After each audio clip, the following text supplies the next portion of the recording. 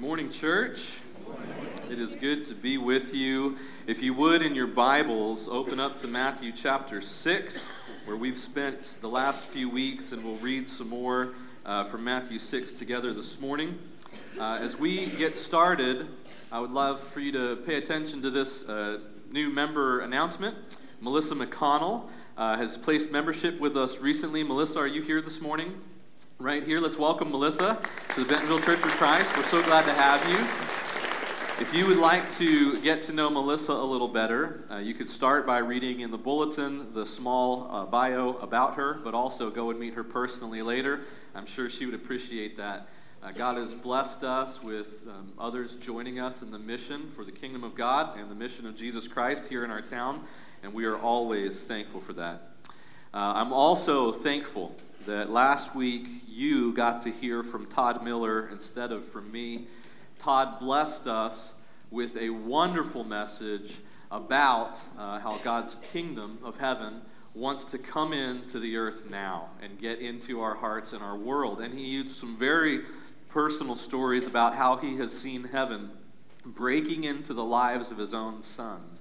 It was heartwarming and touching and moving. And if you missed it for any reason, I want you to know it's on our website. You can go listen to it.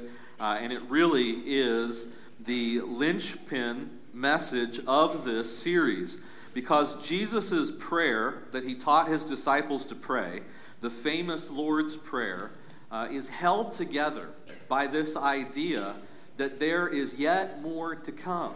That God is still answering prayer. He's still bringing the reality of his will into the world. He's still caring for his people. And so there is this deep anticipation when we pray the Lord's Prayer. And Todd encouraged us to look and anticipate, to look for the coming of the kingdom of God in our own hearts, in our own decisions, in practical ways, by the way that he talked about Easton, being a witness to his team and to the community, even in his setback, and the way that Isaac has blessed friends and loved ones with his written note about the friend that they recently lost.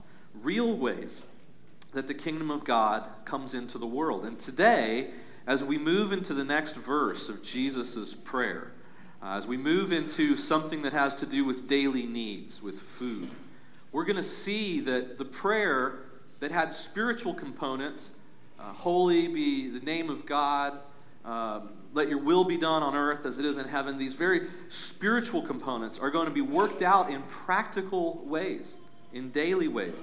And anticipation is a good word and a good attitude for this season because we long for the kingdom to come.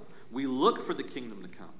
And in the larger church world around us in December, you may hear people use the word Advent. Now, Advent might not be something you're used to doing, but it's something that your friends and your coworkers have probably heard of. Now, to many people, Advent is simply this. You get a little calendar from Starbucks, and every day of the month there's a chocolate inside. And that's not a bad start. But Advent comes from the Latin word adventus, which means the coming. And it taps into hopes, both new and ancient. From ancient Israel, that someday there would be a Messiah who was coming to deliver the people. And for the church, that someday our Messiah is coming again. And that in the meantime, while we wait, the Holy Spirit has come and is continuing to come into the hearts of the people of God, the church of God. And so with that kind of anticipation, we turn again to the prayer. And I would ask you to read it out loud with me. Once again, pray then like this. Our Father in heaven, hallowed be your name. Your kingdom come, your will be done, on earth as it is in heaven. Give us this day our daily bread, and forgive us our debts, as we also have forgiven our debtors. And lead us not into temptation, but deliver us from evil. Amen. Thank you. This picture was a fairly well-known picture in recent years. Maybe in your family, someone, a grandmother or an aunt, might have displayed this on their wall. My grandmother proudly displayed this picture above her dining room table. In a way, it encapsulates the prayer, "Give us this day our daily bread." My grandmother loved this picture so much that she chased down prints of it in every thrift store across central Pennsylvania and gave one to every aunt and to my own mother. And so we all had one in our home for a while. And I remember looking at this picture as a kid and thinking that that guy was pretty cool because of his great beard and his flannel shirt.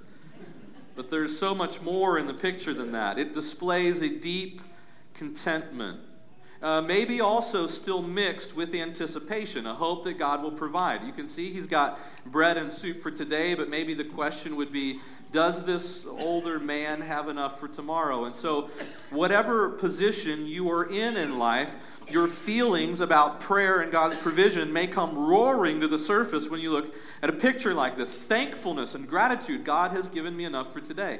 A hope and anticipation, will he give me enough for tomorrow? And of course, for a Christian, the ever awareness that not only does God provide bread to eat, but that man does not live by bread alone, but every word that proceeds from the mouth of God.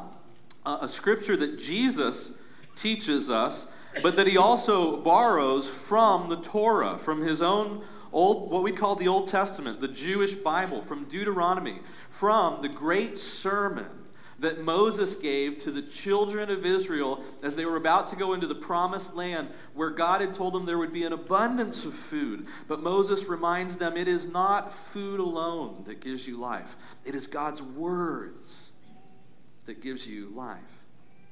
And so today, as we consider these words of Jesus, give us today our daily bread. Only 6 or 7 words, depending on how you work the phrase out of the Greek. We're going to consider, what does this prayer mean? What is the meaning of the bread? And also, what is the reason that Jesus gives it to us? And what is the hope that can come alive in our hearts when we begin to pray this prayer with God? What's the meaning of the prayer and the reason for the prayer and the hope of the prayer? Let's start with what it means.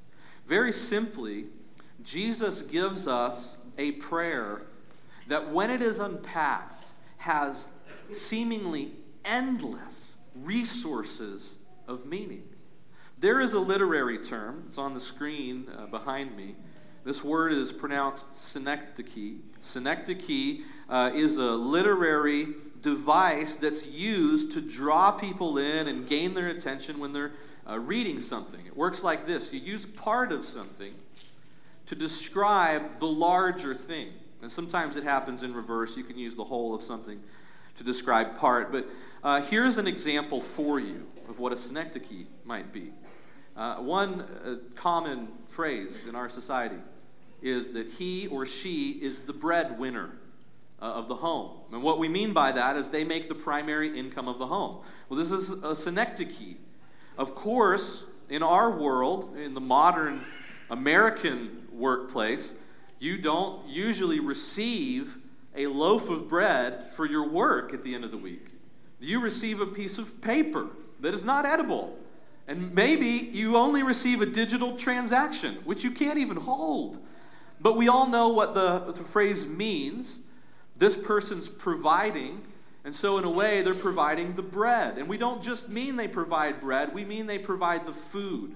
And we don't even just mean they provide the food. We mean they provide the needs of the family and of the home. And so they're meeting needs by being a breadwinner. We do this in many ways. It's common in our language, so much so that you may not even realize that you use synecdoche every day. You might say about a friend's new ride, "Wow, love your wheels." Of course, it isn't only the wheels that you want. You're interested in the whole car, not just the wheels. One farmer may say to another, "I bought 100 head of cattle." And the city slicker would go, "Whoa, that's really weird. Who bought the rest of the cows?" And we know that they mean, I bought not just the head, but the whole body of 100 cows.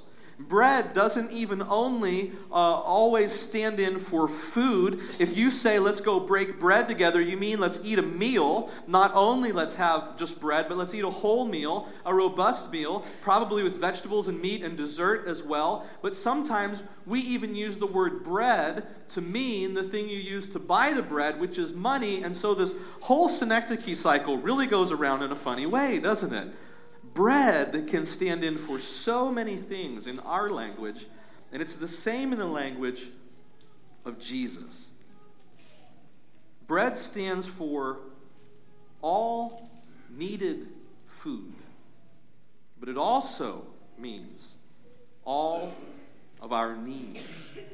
Jesus encourages us to pray specifically for the things that we need, and to ask God with boldness when we feel like we lack them. This leads us into the reason for the prayer. And there's two reasons that I think come to the surface for our church. The first one might be important to you if no one has ever given you permission to approach God with confidence. And the church wants to say to you, if prayer is new to you, if you're learning how to pray, maybe you've been fearful of God. Maybe you don't think He's trustworthy. Maybe you don't think that your needs are important enough or big enough for Him, that it is okay to pray about your needs to our Father in heaven. Can I get an amen from the church? It is okay for you to approach your Father in heaven and say, this is what I need. This is what I feel my family needs. Why does God allow you to pray in this way? First of all, He already knows what you need. As we talked about a few weeks ago, and you can go hear that message if you want, Jesus has just said, only verses before, your Father knows what you need before you ask Him. And God loves you. He is not the Father who abandons or doesn't care. He's the Father who gives. For God so loved the world that He gave His only begotten Son, that whosoever believes in Him should not perish, but have eternal life.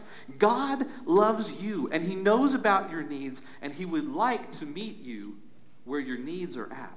But the second reason, maybe more predominant for many in a wealthy, Western American Christian setting, is that it is necessary for us to pray for what we need.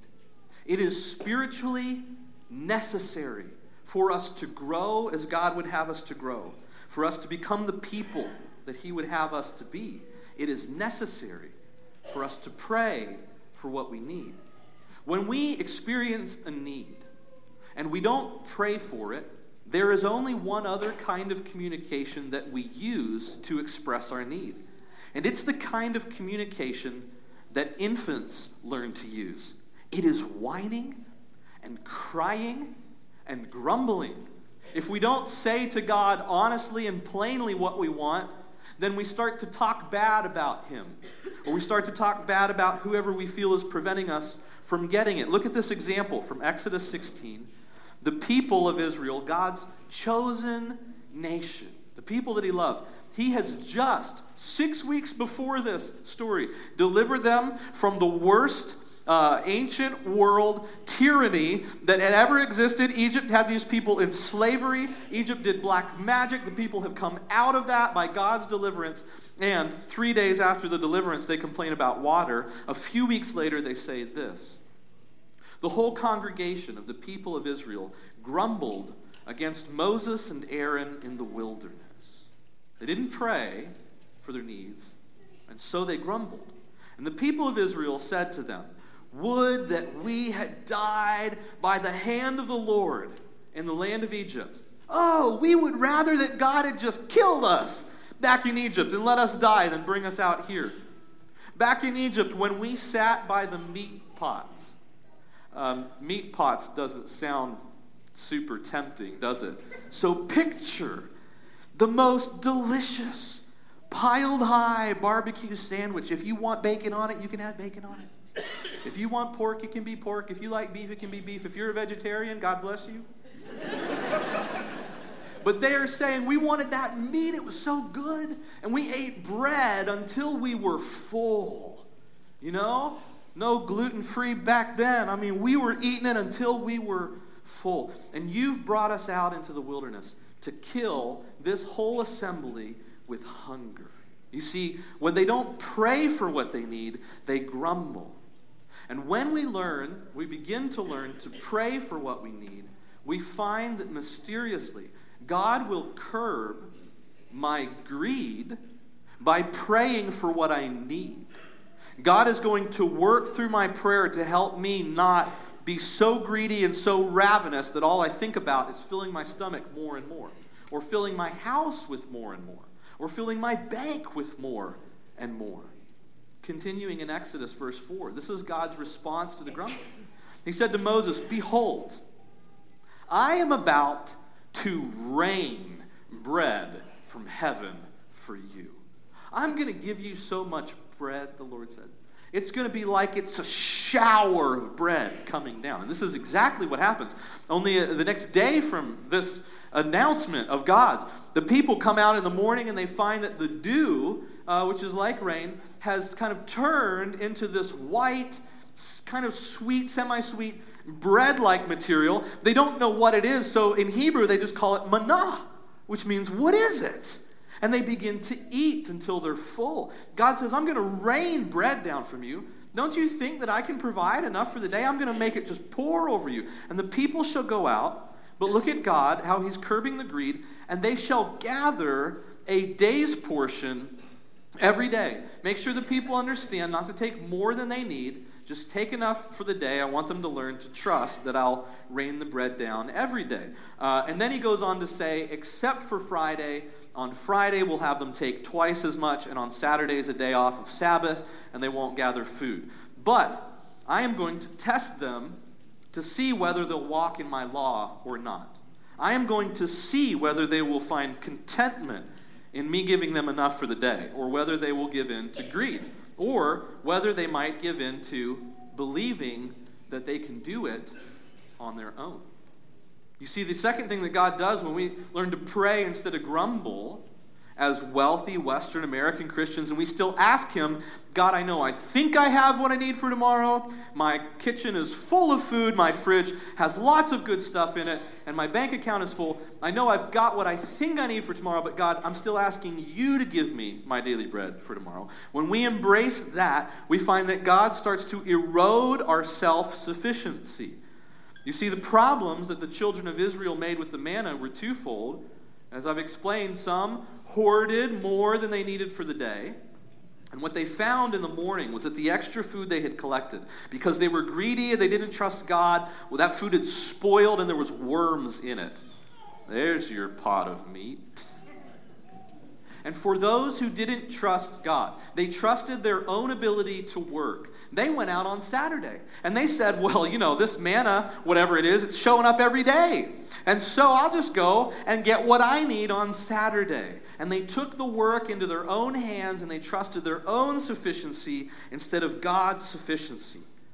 Later, a wise person named Agur will pray this prayer that Solomon collected and included in the book of Proverbs. Lord, give me neither poverty nor riches. Give me just enough to satisfy my needs. For if I grow rich, I may deny you and say, who is the Lord? You see, now I am self-sufficient. I have wealth. I have food in the cabinets for tomorrow. Who is the Lord? I don't need to pray for my daily bread. Maybe I'll just pray that God takes care of retirement.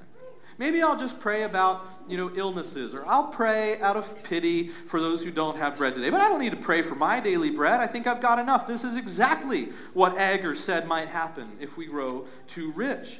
And if I am too poor, I may steal and thus insult God's holy name. Remember that Jesus' prayer begins, our Father in heaven, holy be your name. Help me to love your name above all else. Let your name be the passion of my life. Let your glory be the reason I wake up every day. And most of us sitting here in church, myself included, say, that is so far above me. I don't wake up every day just longing for God's glory. I wake up longing to fill my stomach. But it's the anticipation that God would grow us in this spiritual way, hoping that he will someday make me love him more than myself, that makes me get up in the morning and pray, give me today my daily bread. And this is the hope of the bread prayer.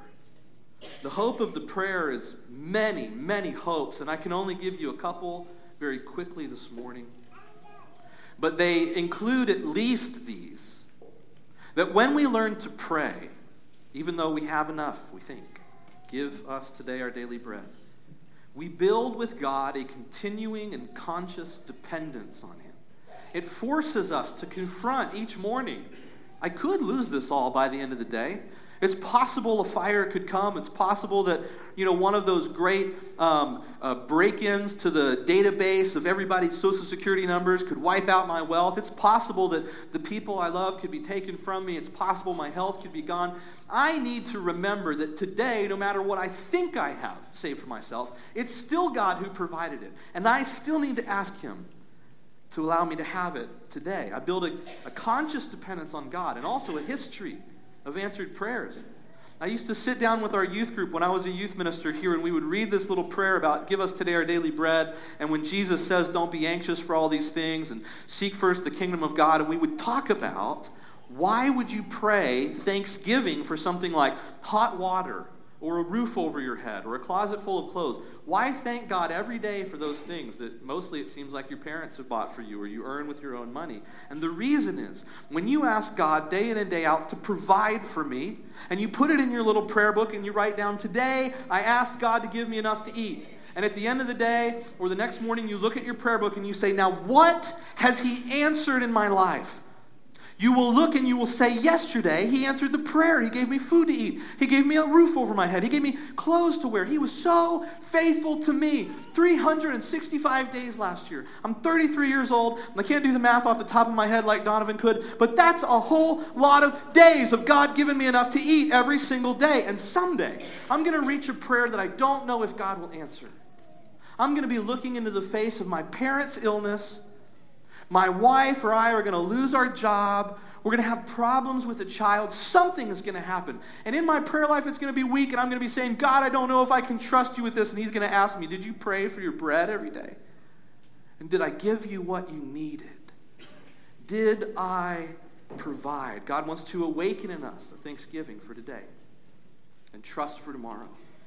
Thanksgiving for today and a trust for tomorrow. And to awaken in us an awareness of the needs of others, not just a pity for them, but a robust Christian response to the problems of justice in the world. The problems that we have 1 out of 4 young people in Northwest Arkansas who have nutritional deficiencies. He wants to awaken in us the passion to respond and motivate me to give because of the gratitude I have for what he's given me. Nothing inspires generosity like gratitude. Pity can't come close. Pity gives, and then that thirst is quenched. Gratitude gives and is hungry for more giving. When God says in the very next verse, through the words of Jesus, that we need to learn to forgive others, where does that motivation come from? It comes only from one place, what God has given me. He's provided every day. And this leads us into a practical application for our church. I want to invite Jim Stevens to come up here and join me. Jim, as many of you know, has been one of several leaders of Community Care Day over a number of years. Jim, welcome. Thanks for trusting me with this and taking the time. Well, I'm excited to be here. I didn't get the memo about beards, but I probably wouldn't have grown one anyway. Next November, you and me. Okay. Okay. So just 2 simple questions and then let you go where you want with them. But the first one is to tell us a little bit about how did the hearts of the church get motivated to respond to the nutritional problem in Northwest Arkansas through Community Care Day? Well, I think Marilyn and Dana and their families kind of led us into this. I joined it with Donna, my wife, much later. Mm-hmm. But I think that they were motivated by what they saw in the school systems. We talk about 1 in 4 children not meeting their nutritional needs. Also, it's kind of important to realize that 1 in 7 of our seniors do not meet their nutritional needs on a daily basis. And just to give you a little bit of perspective, I was blessed to have the opportunity while I was on the ground in Vietnam to see what real poverty was like. Many of you have gone on mission trips and you have seen poverty. Jay goes to Africa, and when we talk about poverty in Africa, we're talking about famine. We're talking about 30%, up to 30% of the population that are malnourished. Big problem, okay? The problem is a little bit less when you think about some place like Haiti. Haiti is what's called a humanitarian emergency. They are impoverished. They've been impoverished by storms and all kinds of disasters that have happened there. And so that is more or less temporary. We hope that will be something that's renewed. Here in America, we're what's known as a food secure country. Less than 5% of our population is malnourished. So why do we say 1 in 4? Well, we'll talk about that a little bit. The reason is that when I was in Vietnam, the annual average per capita income was $500. So a family of 4 had $2,000 to support themselves for a year. I don't know what that number is today, but quite frankly, it hasn't changed very much in Vietnam. In America, we have kind of established a support network that keeps families at about $28,000 a year, which is called the 100% poverty line, and that's kind of the gold standard. That's not a great life, but that's a life where you can exist, okay? Now, here's where the 1 in 4 comes in. If you're living at the 100% poverty level, you are missing a meal every now and then, okay? You're not guaranteed. You don't know that you're going to have a meal. And we worked with the Bentonville School District because they were telling us that kids were not able to achieve what they needed to achieve in school because they were hungry, okay? And so, if we took our monies that we're doing with Community Care Day and sent it to Africa to solve world hunger, it probably wouldn't accomplish very much. But right here in Northwest Arkansas, the work that we're doing, plus the work that others are doing with backpacks, sending food home with the kids, there's just a lot of support network in Northwest Arkansas to help these kids be able to achieve in school and hopefully break that cycle of poverty that grips their family, because we know that poverty is generation after generation. So that's kind of what the nutritional part of this thing is. We are a very blessed people. We're sitting here in a position of privilege. And we need to understand poverty. What are we praying for when we pray for our daily bread? Mark 9:41 tells us that if we give a cup of water to someone in Jesus' name, that there will be a blessing. And that blessing is kind of threefold from my point of view. First of all, the person that receives the cup of water is blessed. The person that gives the cup of water is blessed. And finally, God's church is blessed because the community sees our hearts in action. And his name is blessed as people get to see God's people. In 1 Thessalonians, the first chapter, Paul says it kind of like this. He talks to the Thessalonians about their lives have been, the example that they've put in their community has evangelized that community. There's little work for him to do when he arrives because their example has already evangelized that community. Beautiful. With all of those problems in the world, and even right here, it seems like we're going to need a lot of Christians to grow spiritually in order to help meet those needs. What's the biggest spiritual goal of Community Care Day?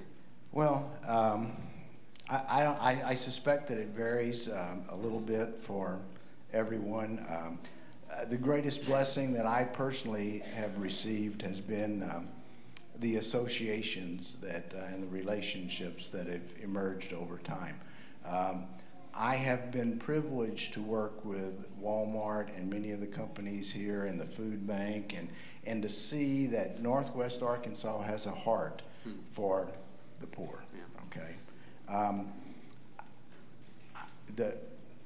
I get to talk, and I encourage every one of you that comes to Community Care Day to talk to our visitors, our guests, because those moments that we get to talk to them gives us some idea of what our walk could be, except for the grace of God. It's just a real fine line between what happens. I go into the nursing homes every day.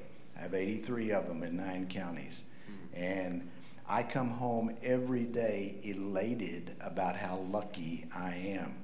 I've had quadruple bypass, 6 stents, and 5 eye surgeries. And folks, I am telling you, I am the luckiest man alive compared to those people whose lives have forever been altered and live in those nursing homes. And we are one event away from that happening to each and every one of us. So open your heart to the impoverished. It's going to change your life. It's going to change your worldview for forever and ever. If you want to participate in Community Care Day this year, two ways to do that. One way, they call me Thomas. The shepherds call me Thomas. I deserve that.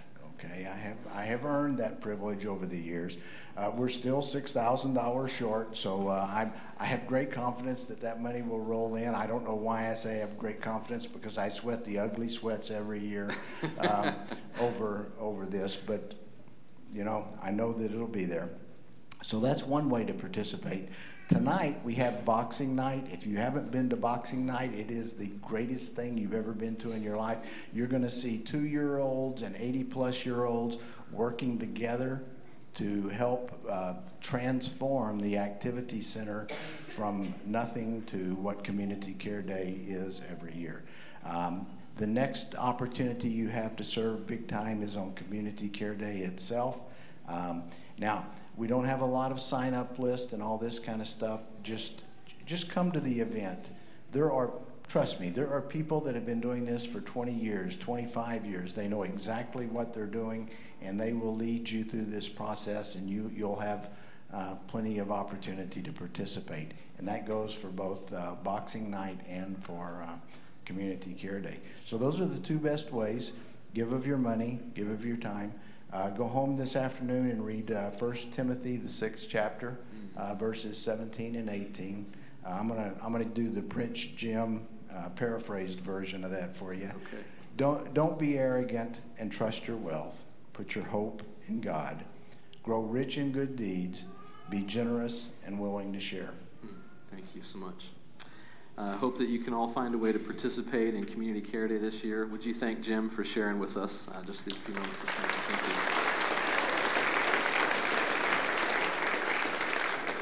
you. As we conclude this morning, we want to offer you an invitation and a chance to respond spiritually if God has led you to do so.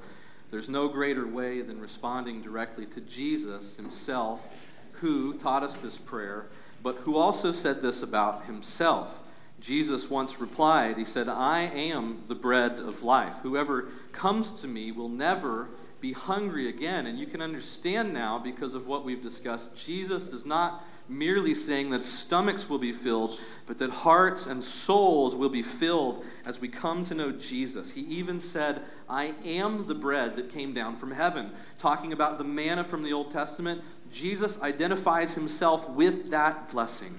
I am the response from God for the prayers that you pray about the things that you need. There is no prayer that I know in Scripture than the prayer that God would give us our daily bread, that is more spiritual because it leads to Jesus, so completely practical because it deals with our real needs, so awesomely just because it points us towards us and our bread, and so profoundly prophetic for a nation that experiences wealth and abundance. And so we pray that your hearts are opened by the prayer as ours are. Let's stand together this morning, and if you want to respond to the front, to our shepherds, or in the back for them to pray with you, you can do so as we sing this song of invitation.